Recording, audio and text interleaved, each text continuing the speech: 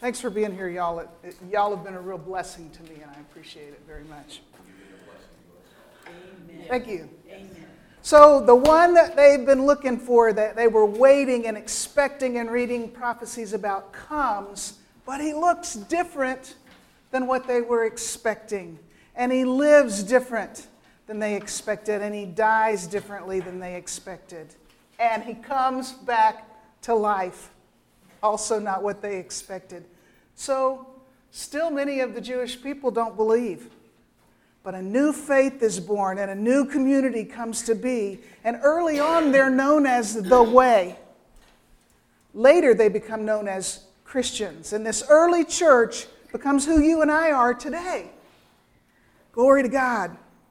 And the disciples, who start out as a band of scared to death followers of Jesus, are so convinced that he is indeed the Son of God that many of them died a martyr's death. In fact, all of them died a martyr's death, with the exception of John, and they just couldn't kill him.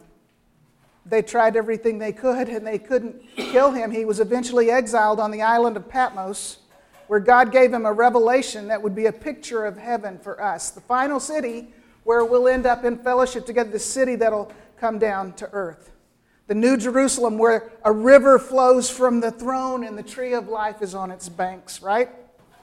So let's look at our icons. One more time, we'll review these together.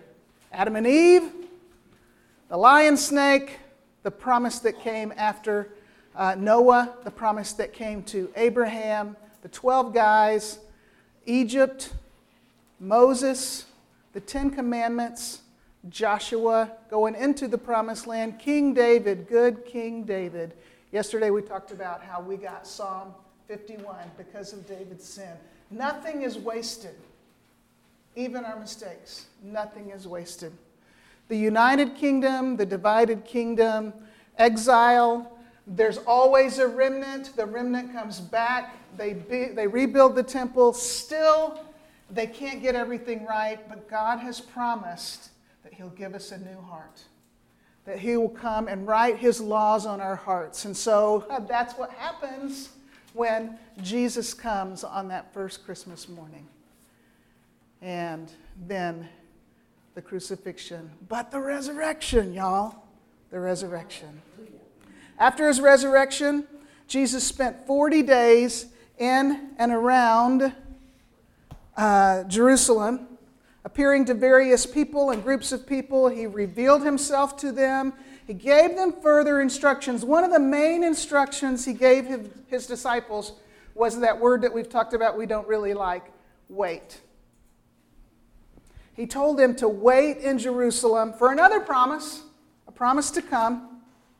Just before he ascended, he gave this very specific instruction. While staying with them, he ordered them not to depart from Jerusalem, but to wait for the promise of the Father, which he said, "You've heard from me, for John baptized with water, but you will be baptized with the Holy Spirit not many days from now."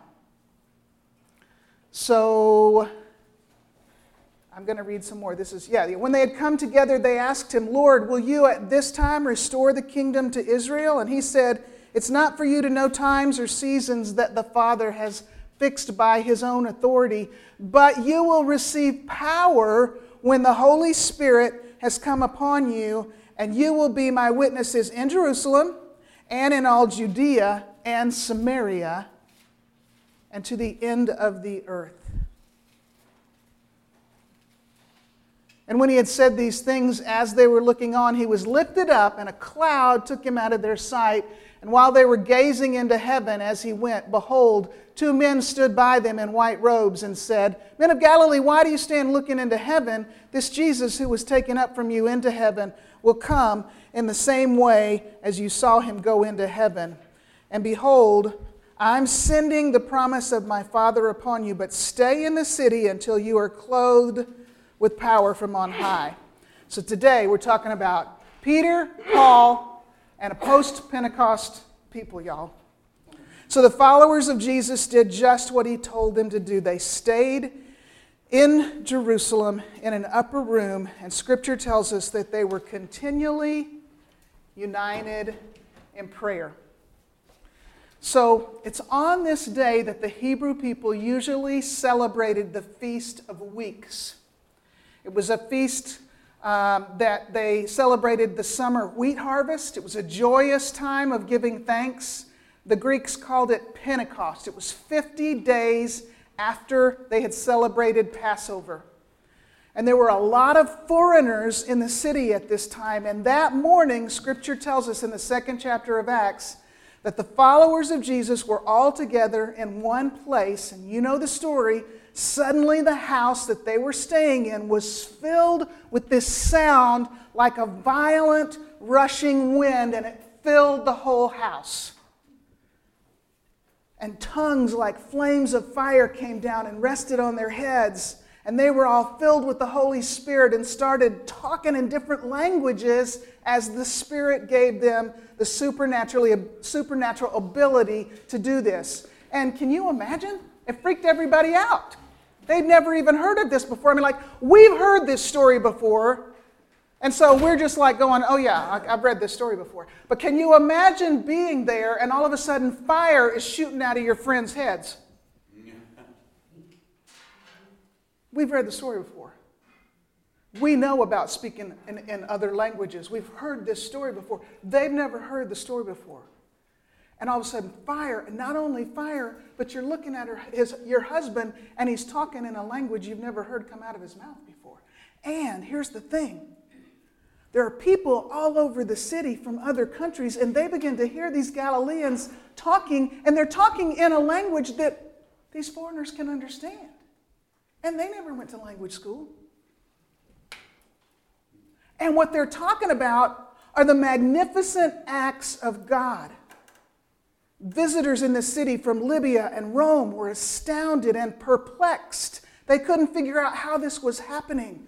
The apostles were talking about the magnificent acts of God. And the people were totally blown away by this. But some people were saying, oh, they're just drunk. What? Drunk people don't talk in another language that other people can understand. That doesn't work that way. So Peter stands up. Peter, the same guy that had been scared to death and had run away from Jesus, run away and would not be identified with Jesus, the same guy that was so afraid that he had been hiding in an upper room, had been scared. Now, here he is just a few weeks later, I believe empowered because of the Holy Spirit that had just come down. He is standing up in front of thousands of people and he's testifying about Jesus. And he says, these people are not drunk. They're actually fulfilling a prophecy that was written hundreds of years ago. And this is the prophecy that they are fulfilling. It was written in the book of Joel. And in these last days it shall be, God declares, that I will pour out my Spirit on all flesh, and your sons and your daughters shall prophesy, and your young men shall see visions, and your old men shall dream dreams. And Peter preaches this phenomenal sermon, and how many people get saved? 3,000 people get saved. That's pretty significant church growth right there. So here's what happens. Jesus says to his followers, the Father's promising you something, you just need to wait for it. Wait. Wait. Wait. And they do it. They stayed together, and the promise was this, the Holy Spirit. They waited, and the Holy Spirit came. And the result was 3,000 new believers.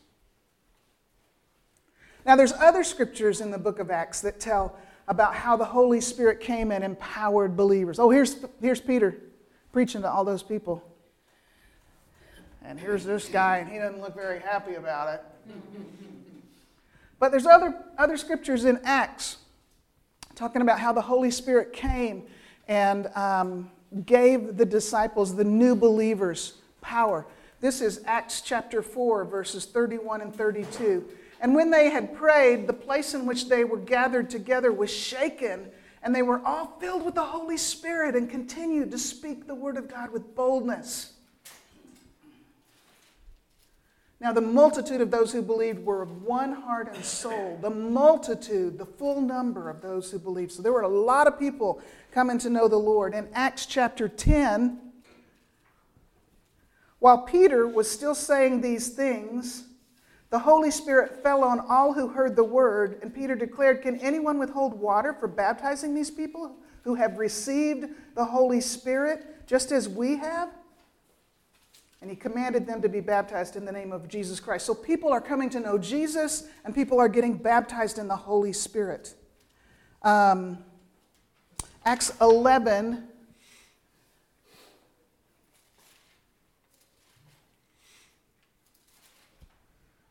I'm going to read this out of my Bible because I don't have it up here. Acts 11.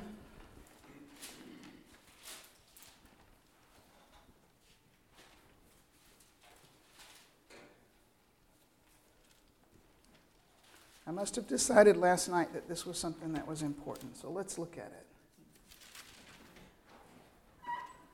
Acts 11:19. Now those who had been scattered by the persecution in connection with Stephen, if you were in Joel's class just now, we talked about Stephen being persecuted and forgiving Saul, who was standing there in agreement with the stoning of Stephen. So the church, the early church was being persecuted, and what happened was he's murdered. Saul approves of his murder, and even though the early church is persecuted, it grows. It scatters. The people scatter, and instead of going into hiding, because of the power of the Holy Spirit, the church grows. So I'm in 11 of Acts, verse 19. Now those who had been scattered by the persecution in connection with Stephen traveled as far as Phoenicia, Cyprus, and Antioch, telling the message only to Jews. Some of them, however, men from Cyprus and Cyrene, went to Antioch and began to speak to Greeks also, telling them the good news about the Lord Jesus. And the Lord's hand was with them, and a great number of people believed and turned to the Lord. News of this reached the ears of the church at Jerusalem, and they sent Barnabas to Antioch. And when he arrived and saw the evidence of the grace of God, he was glad and encouraged them all to remain true to the Lord with all their hearts. He was a good man, full of the Holy Spirit and faith, and a great number of people were brought to the Lord. We jumped over the fact that Paul, who had been in agreement with Stephen's murder because he had been the guy that was persecuting Christians, we totally skipped over chapter 9, where we know that Paul, on his way to Damascus, meets Jesus and gets saved. So one of the most dangerous enemies of the early believers becomes one of the most influential church leaders when this guy has a supernatural encounter with Jesus on the road to Damascus. That's in chapter 9. I want to look at a really cool story in Acts chapter 10. This account tells about two men whose paths never, ever should have even crossed. They lived too far away from each other, and culturally, they should have never known each other. And if they had never met, you and I probably wouldn't be sitting here. We probably wouldn't be having family camp today, because these two guys meeting changed the course of history. Look at Acts chapter 10. So if you're with me, flip back one page. Acts chapter 10. Starting with verse 1. At Caesarea there was a man named Cornelius, a centurion in what was known as the Italian regiment. He and all his family were devout and God-fearing. He gave generously to those in need, and he prayed to God regularly. One day at about 3 p.m, he had a vision. So there's this guy named Cornelius. He's a centurion. For some reason, he's devout and God-fearing, and he's a prayer. he prays. And he's praying, and he has a vision, and he saw an angel, and the angel came to him and said, your prayers and your gifts to the poor have come up as a memorial offering before God. Now you send men to Joppa and bring back a man named Simon who's called Peter, and this is where he is, and I want you to do that. Anybody here ever had a vision that was that specific? I know I haven't. And so Cornelius did it. Verse 7, when the angel who spoke to him had gone, Cornelius called 2 of his servants, and he told them everything that had just happened, and he sent them off to Joppa to do it. Now, the next day about noon, I'm starting in verse 9, about noon the following day, as they were on their journey and approaching the city, Peter, okay, so here's Peter. He's Jewish. Now, over here was in Caesarea was Cornelius. He's not Jewish. He's a Greek. There's no reason these people should ever have met each other. They should never even cross paths. But God sent a vision to this guy, and he's about to give a vision to this guy. So Peter goes up on the roof. You know the story. He goes up on the roof. He's hungry. He's waiting for something to eat. They don't have McDonald's. They don't have Kentucky Chick-fil-A. He can't just order in a pizza. He's got to wait for the meal to be prepared. And he's hungry. And you know, this really weird thing happens because this sheet comes down out of heaven and it's got all of these animals on it that are not clean. They're not like the kind of food that Peter usually eats. They're unclean. And the voice says to him, "Get up, Peter, kill and eat." And Peter's like, "Surely not. I have never eaten anything like that. I can't eat that kind of food." And the voice spoke to him and said, "Do not call anything impure that God has made clean." And that happens 3 times because Peter's a little bit hard-headed. We all know that. So God says, I'm going to do it once, twice, 3 times. I'm telling you, do not call anything impure that I call pure. So Peter's wondering what this means. And while he's wondering what this means, the men that Cornelius has sent are out at the gate. And they call out saying, "Hey, is Simon Peter here?" And he's still thinking about the vision. And the Spirit says to him, "Simon, 3 men are looking for you. So get up and go downstairs. Do not hesitate to go with them, for I have sent them." So God is telling him, this is what I want you to do. This is what I want you to do. When I sign my books, I write down Isaiah 30:21. Your ears will hear a word behind you. This is the way. Walk ye in it when you turn to the right or to the left. God told Peter, these people are out there. I want you to go with them. I believe that the same God that spoke to Simon Peter will speak to you and I. As we're walking along, I believe that God will say, I want you to do this. I want you to talk to them. I want you to send this text. I want you to make this phone call. I think the same God that talked to these people in the Bible will talk to us. I do. I think you do too. Isn't that awesome? Yes. Woo! Yes. So, the next day, Peter started out with them, and the brothers from Joppa went along. The following day, he arrived in Caesarea. Cornelius was expecting them. He called all of his relatives and close friends, and Cornelius falls down at his feet in reverence, and Peter's like, "No way, man, stand up, I'm just a man." And Peter begins to talk to the large gathering of people there, and he says, "You're well aware that it's against our law for me to even associate with the Gentile. But God has shown me that I should not call any man impure or unclean. And so, can I ask you why you sent for me?" And Cornelius tells him about his vision. And so Peter begins to say, "Now we are all here in the presence of God to listen to everything the Lord has commanded you to tell us." That's what Cornelius says to Peter. And Peter begins to speak. "I now realize how true it is that God does not show favoritism, but accepts men from every nation who fear him and do what is right. You know the message God sent to the people of Israel, telling the good news of peace through Jesus Christ, who is Lord of all. Okay, so we're going back to the fact that Jesus died to bring reconciliation between God and man. This is the peace that we're talking about, because Jesus is the snake crusher. So the reconciliation between God and man, that's what Peter is telling them about. We are witnesses of everything he did in the country of the Jews and in Jerusalem. They killed him by hanging him on a tree, but God raised him from the dead on the third day, caused him to be seen. He was not seen by all the people, but by witnesses whom God had already chosen, and by us who ate and drank with him after he rose from the dead. He commanded us to preach to the people and to testify that he is the one whom God appointed as judge of the living and the dead.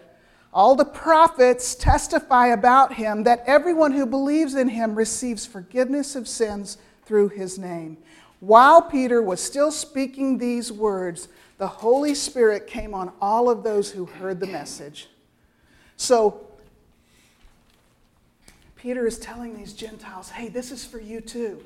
This is for you too. And it was because of Peter and Cornelius coming together that we're even sitting here. Isn't that awesome? Now, I believe that. Let me read this to you. This is a Mark Batterson quote, and I put this up here because I want y'all to see this book. Draw the Circle by Mark Batterson is a 40-day prayer challenge. This is a great book. If you don't have this book, it's a good one for you to get. And it's supposed to be a 40-day prayer challenge, but what I do is I read it every morning, the 40 days, and when I get to the end of it, I turn it over and I start day one again. And when I get to the end of it, I turn it over and I start day one again. Even though I've read it, I don't know how many times. It's just that encouraging. It's just testimonies of God answering prayers. So this is what he says. Now let me state the obvious. Cornelius and Peter should never have met each other. Never. Ever. They were separated by geography. The 32-mile distance between their two towns may not seem like much to us, but the average person in the first century didn't travel outside of a 30-mile radius of their birthplace. And more significantly, they were separated by ethnicity. Roman soldiers and Jewish disciples didn't hang out.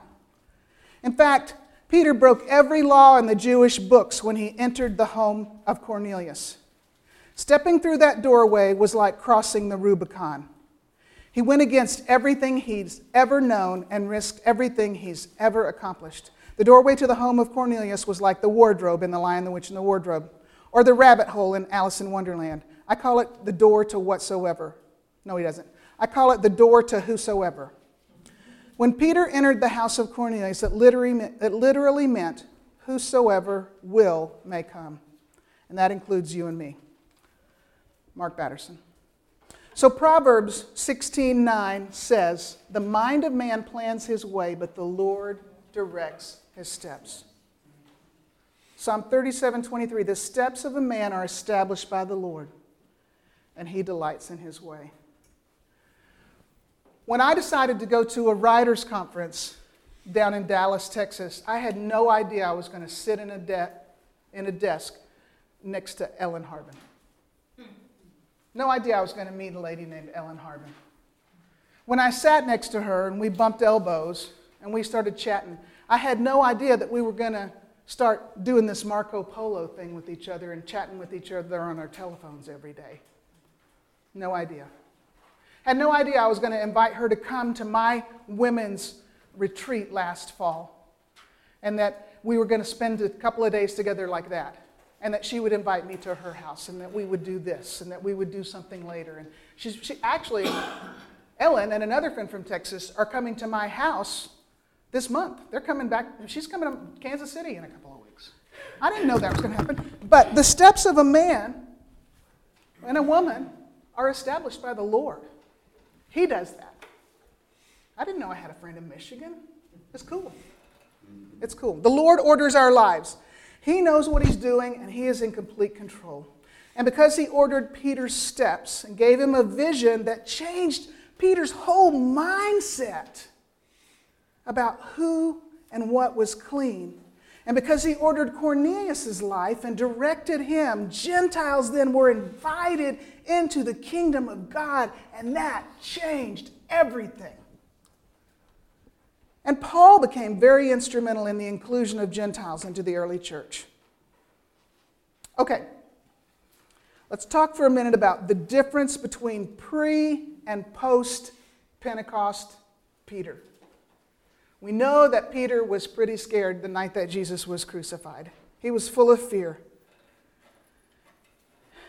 Even after Jesus was resurrected, I think he was pretty full of fear, full of doubt and anxiety. I wonder if he might have thought he was going out of his mind. So about this time last year, I was teaching VBS, Vacation Bible School, and on about Wednesday night, I looked out at the 4th and 5th graders. They were the last kids of the night. And I could see that they were bored. And I've always known that to teach the Bible in a boring way is a sin. I thought, I'm done. I'm done teaching the Bible to kids. If they're bored, I'm finished.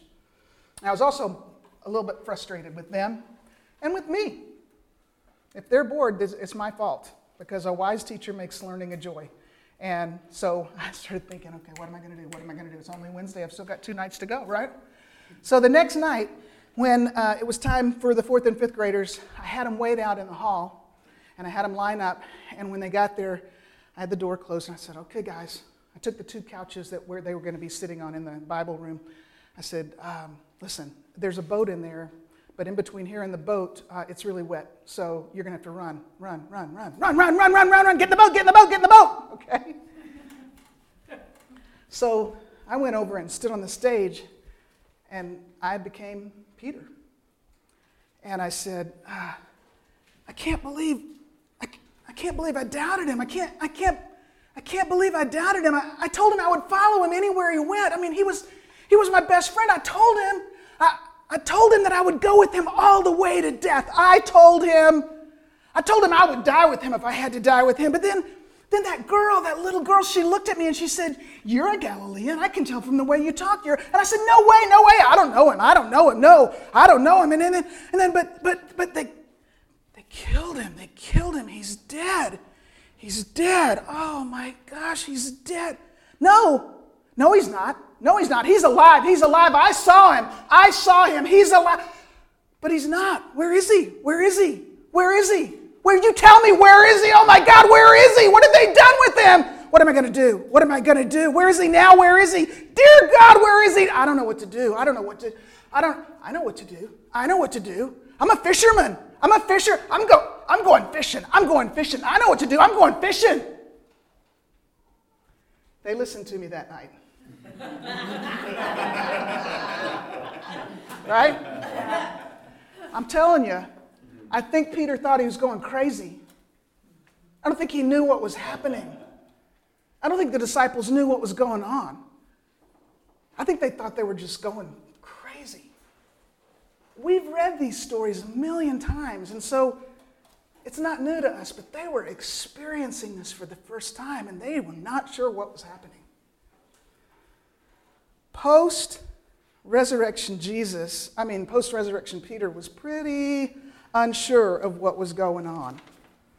Let's look a little bit further in Peter's life, though. After Pentecost, after Peter and his friends receive the Holy Spirit, Peter becomes the boldest disciple on the face of the earth.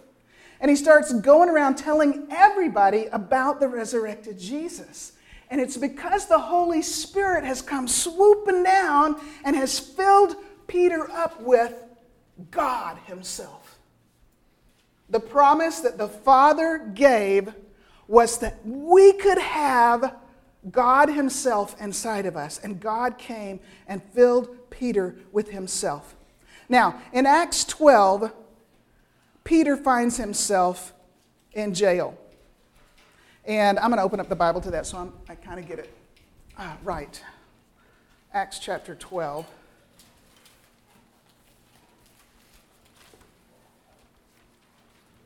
Let's see what it says.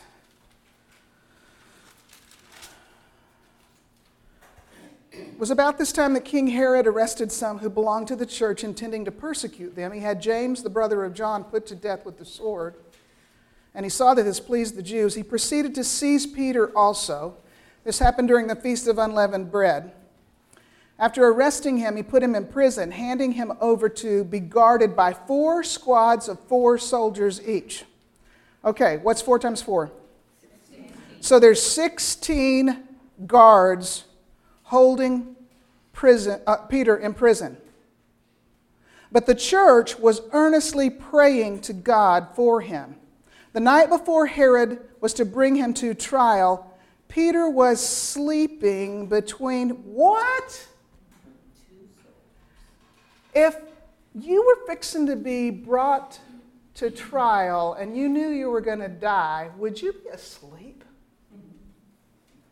Peter's sound asleep. He's so sound asleep that when the angel gets there, Scripture says he had to strike Peter on the side and wake him up.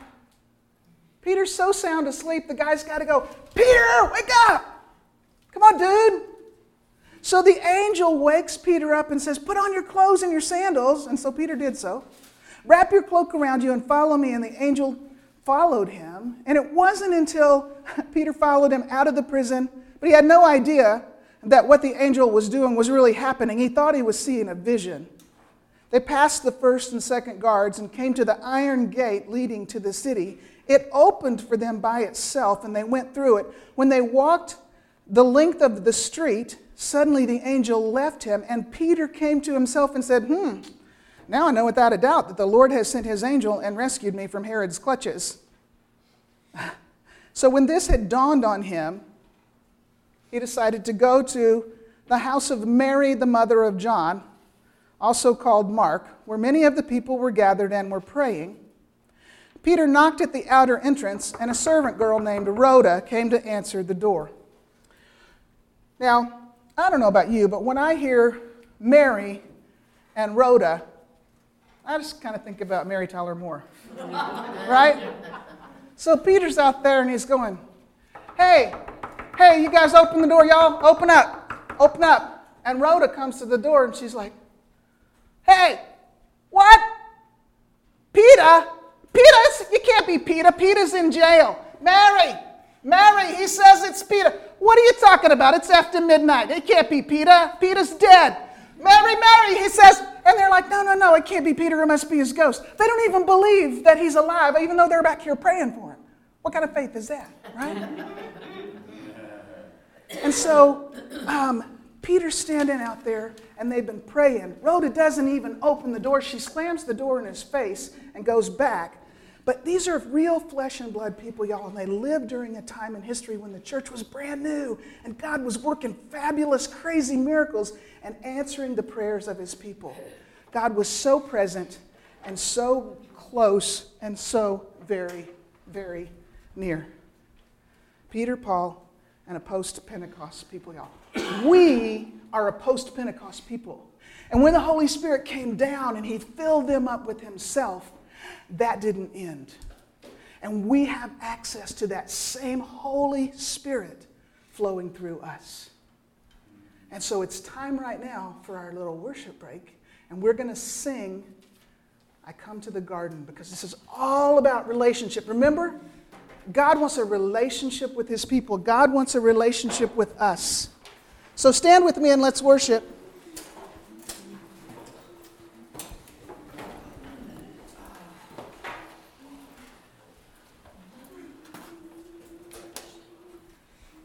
Thank you, Beverly. I didn't practice this, so I don't know what key it's in. We'll just try it. Let's see what happens. Let's try the key of G. Let's try the key of C. Let's try it. I come to the garden alone, while the dew is still on the roses, and the voice I hear falling on my ear, the sound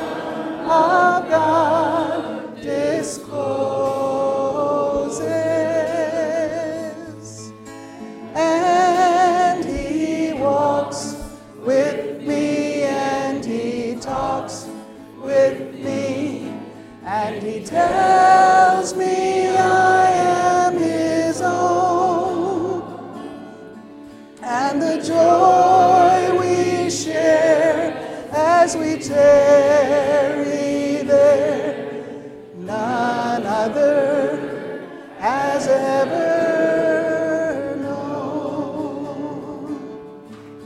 He speaks and the sound of his voice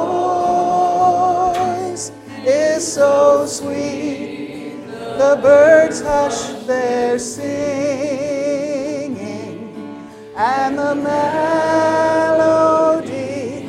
that he gave to me within my heart is ringing,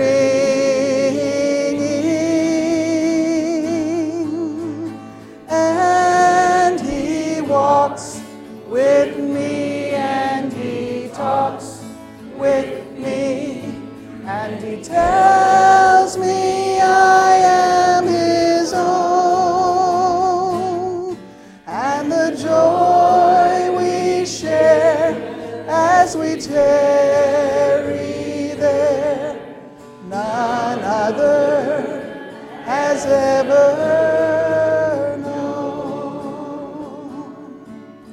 I'll stay in the garden with him, though the night around me be falling, but he bids me go through the voice of woe. His voice to me is calling,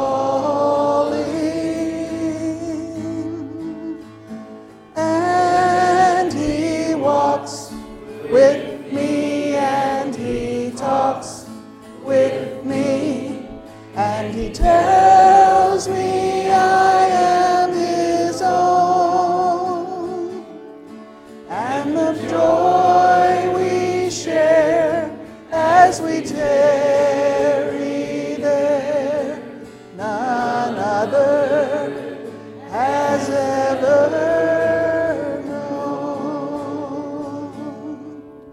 Amen.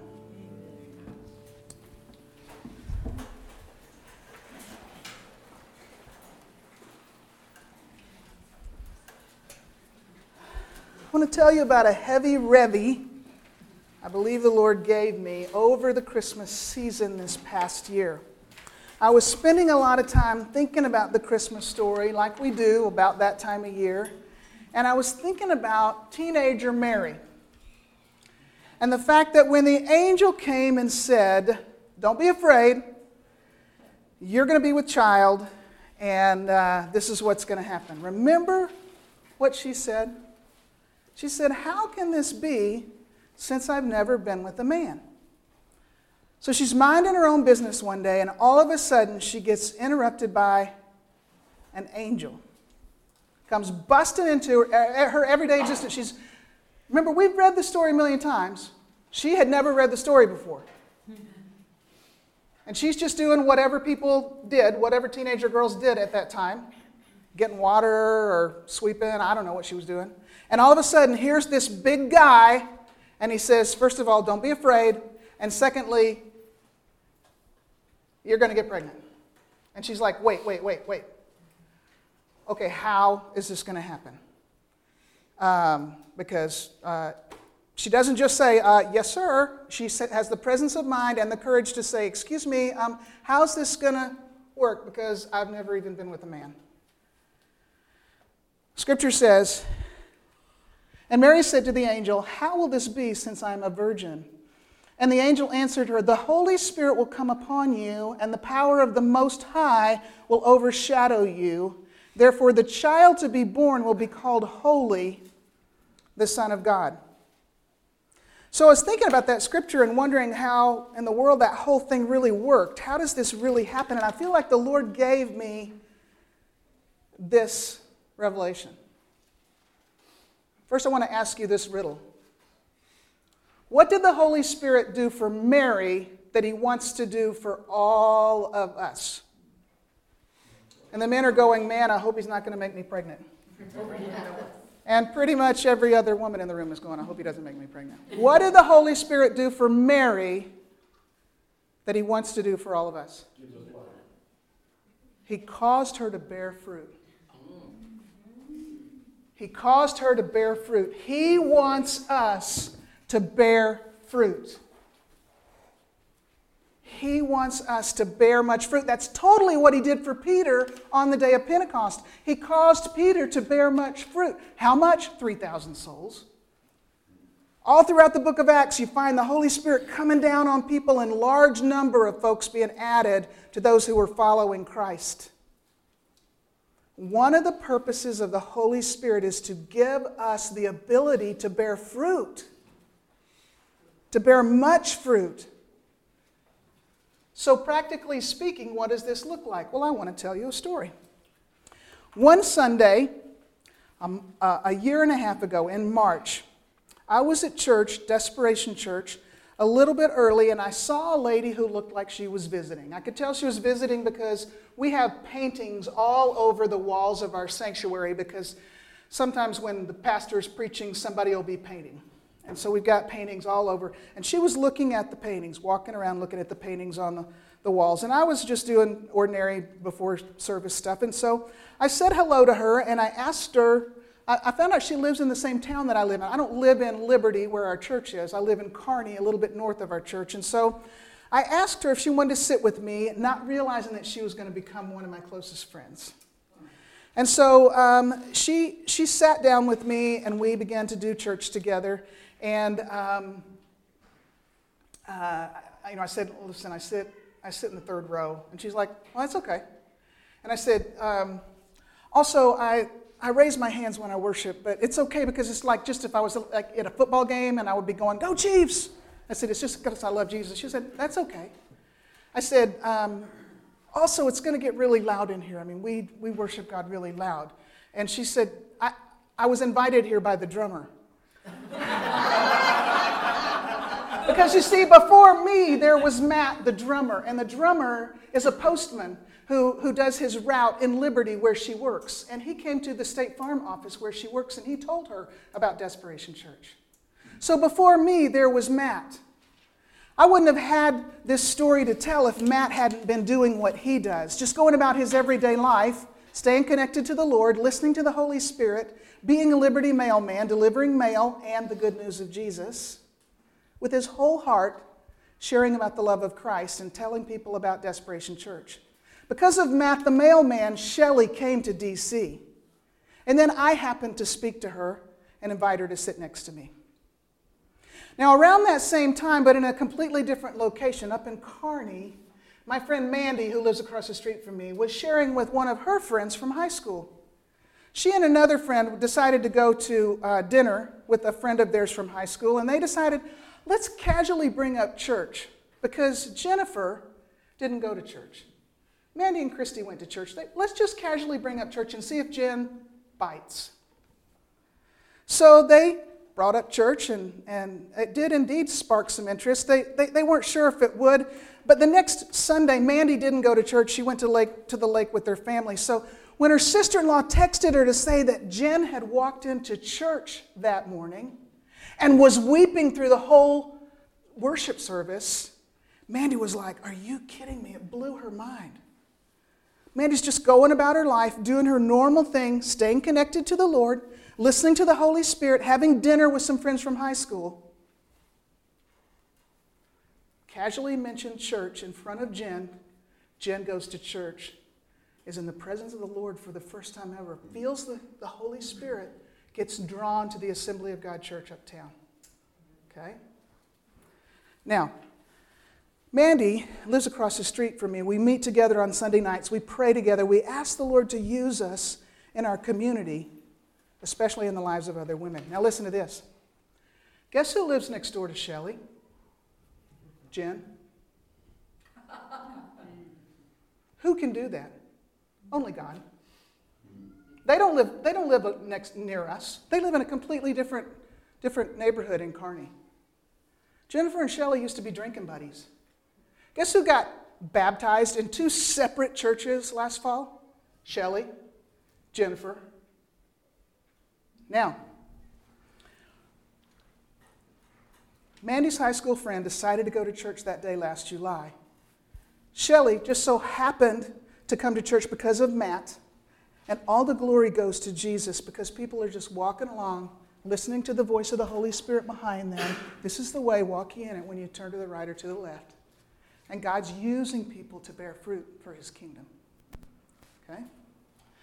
So Mandy and I became friends about 5 years ago.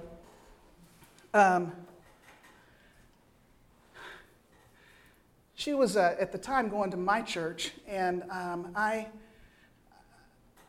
was the children's pastor, and I remember sitting on the floor of the nursery, and she came and stuck her head through one of those half doors, and she said, "Hey, we're looking for a house in your neighborhood." And I got goosebumps. I'm like, "Mandy, what did you say?" She said, "We're looking for a house in your neighborhood." I didn't know her very well at the time. And I said, "That gives me goosebumps because I've been praying for revival in my neighborhood for 20 years. And so when Mandy moved to my neighborhood, I asked her to start meeting with me on Sunday nights. And she did. And so we started meeting on Sunday nights. We started praying together for revival in our neighborhood. And, I hadn't really seen anything much happening. But this last fall, about this time last year, Mandy and I decided maybe it was time to start doing something, because these friends of hers that she went to high school with, they don't know Jesus. They didn't grow up knowing Jesus. I have always worked in a church or in a Christian school. I've always been surrounded by people who know the Lord. I've always loved being able to pour into other people's children. I've always loved being able to pour into women who've known the Lord for a long time, but I've never been around people who didn't know Jesus. I just haven't had that opportunity. But now, because Mandy grew up in the public school, she's bringing people to my living room on Tuesday nights who don't know the Lord. I said to my husband last fall, "There are people dropping the F-bomb in your living room." He said, "My living room?" I said, "Yeah." The next week I said, "So now there are people in your living room who are high." He said, "My living room?" I said, "Yeah, but guess what? Then they're going to the Assembly of God church uptown, and they're at the altar the next week." It is so much fun, y'all. It is so much fun. So like one of the first Tuesday nights that we did this thing that we call Tuesday Together, we call it Tuesdays Together, because we wanted it to be kind of non-threatening. We didn't call it Bible study. It's just Tuesdays Together. Just come on over to, we call it Hewitt Manor.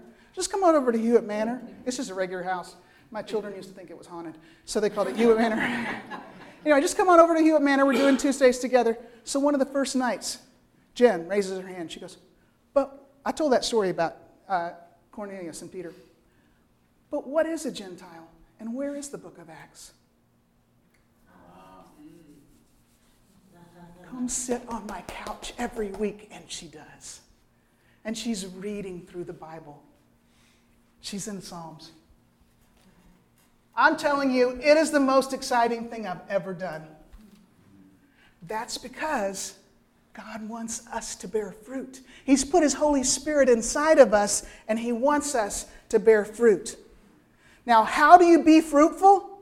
It's the Holy Spirit's job. Just like he made the Virgin Mary fruitful, he wants to make us fruitful. And a tree doesn't struggle and strain to bear fruit. He doesn't go, "Oh, I'm going to bear fruit." No. He just abides. The vine doesn't groan in an effort to make grapes. The grapes just happen. The apples just come. The peaches pop out after the bloom. It's not a result of effort. It's a result of the connection. The roots go down deep into the soil and the flowers are fertilized. I don't know how it all works, but it's not through the effort of the tree. It's because the tree remains. It abides. Jesus said, "Abide in me and I in you. As the branch cannot bear fruit by itself unless it abides in the vine, neither can you unless you abide in me." So just stay connected to God, y'all. Read the Bible, pray, go to church. Stay connected to your people. Make sure you have a small group. Stay connected to them. It's that simple. Do those things and you'll bear fruit. Have a quiet time. Remember what we talked about on Wednesday? Have a quiet time, have a quiet time, have a quiet time every single day. Get to know God. Abide in him. Let him talk to you. Listen to him. These are the things that will cause you to bear fruit. Spend time gazing at the Son and reflect His glory. I want to read 2 verses out of the Old Testament. Look at them real quick. This is a super fun story. In 2 Kings chapter 13, I wonder if I put this in here. And the disciples were filled with joy and with the Holy Spirit. Oh, here we go. This is 2 Kings 13, 20 and 21. Verse 20 says, "Then Elisha died and was buried." This is a great story. 2 verses in the Old Testament. Groups of Moabite raiders used to invade the land each spring. Once, when some Israelites were burying a man, they spied a band of these raiders. So they hastily threw the corpse into the tomb of Elisha and fled. But as soon as the body touched Elisha's bones, the dead man revived and jumped to his feet. What?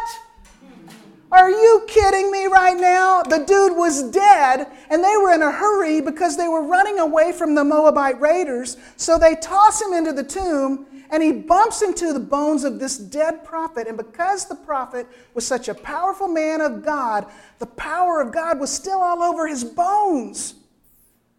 And the prophet's dead body still had power in it. And because of the powerful Spirit of God in this dead prophet's body, the dead dude comes back to life. And the dead man revived and jumped to his feet. Can you even believe it? Do you think it could be like that for us? Because it wasn't Elisha's bones that did it. It was the Spirit of God in Elisha's bones. And it's that same Spirit that's in us. Scripture says that same Spirit that raised Christ from the dead dwells in you and me. That same Spirit. Could we have that same kind of attractiveness and power because of the love of Jesus?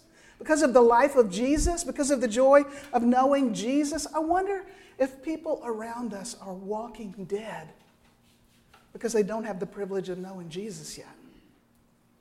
And if they could bump into us, and because we're full of life and joy and peace and contentment, not fear, but faith, because we know that God is in control, maybe we could be so attractive that other people are drawn to Jesus too, and they come to life. Jesus came and walked around on this earth, and He touched and healed broken people. He delivered people that were afflicted by the devil. Ultimately, He went to the cross and made a way so that each one of us could defeat sin and death. We do not have to be the living dead. We can be full of hope on this earth because of Him. And then when people see the life of Jesus inside of us and they bump up against us, they rub up against us, because of the life that flows through us, maybe they can come alive too. Wouldn't that be something great? That's what I'm going to pray over us right now, okay? Father, thank you so much for sending the Holy Spirit. Thank you that we are not only post-resurrection people, we are post-Pentecost people. Thank you for the Holy Spirit who comes and fills us with Himself. Thank you that that same Spirit that raised Christ from the dead dwells inside of us. I pray that you would put such peace and joy and enthusiasm inside of us that other people would see the way we live and that they would be drawn to you, Father. Thank you for these great people sitting right here. Please bless them. In Jesus' name, amen.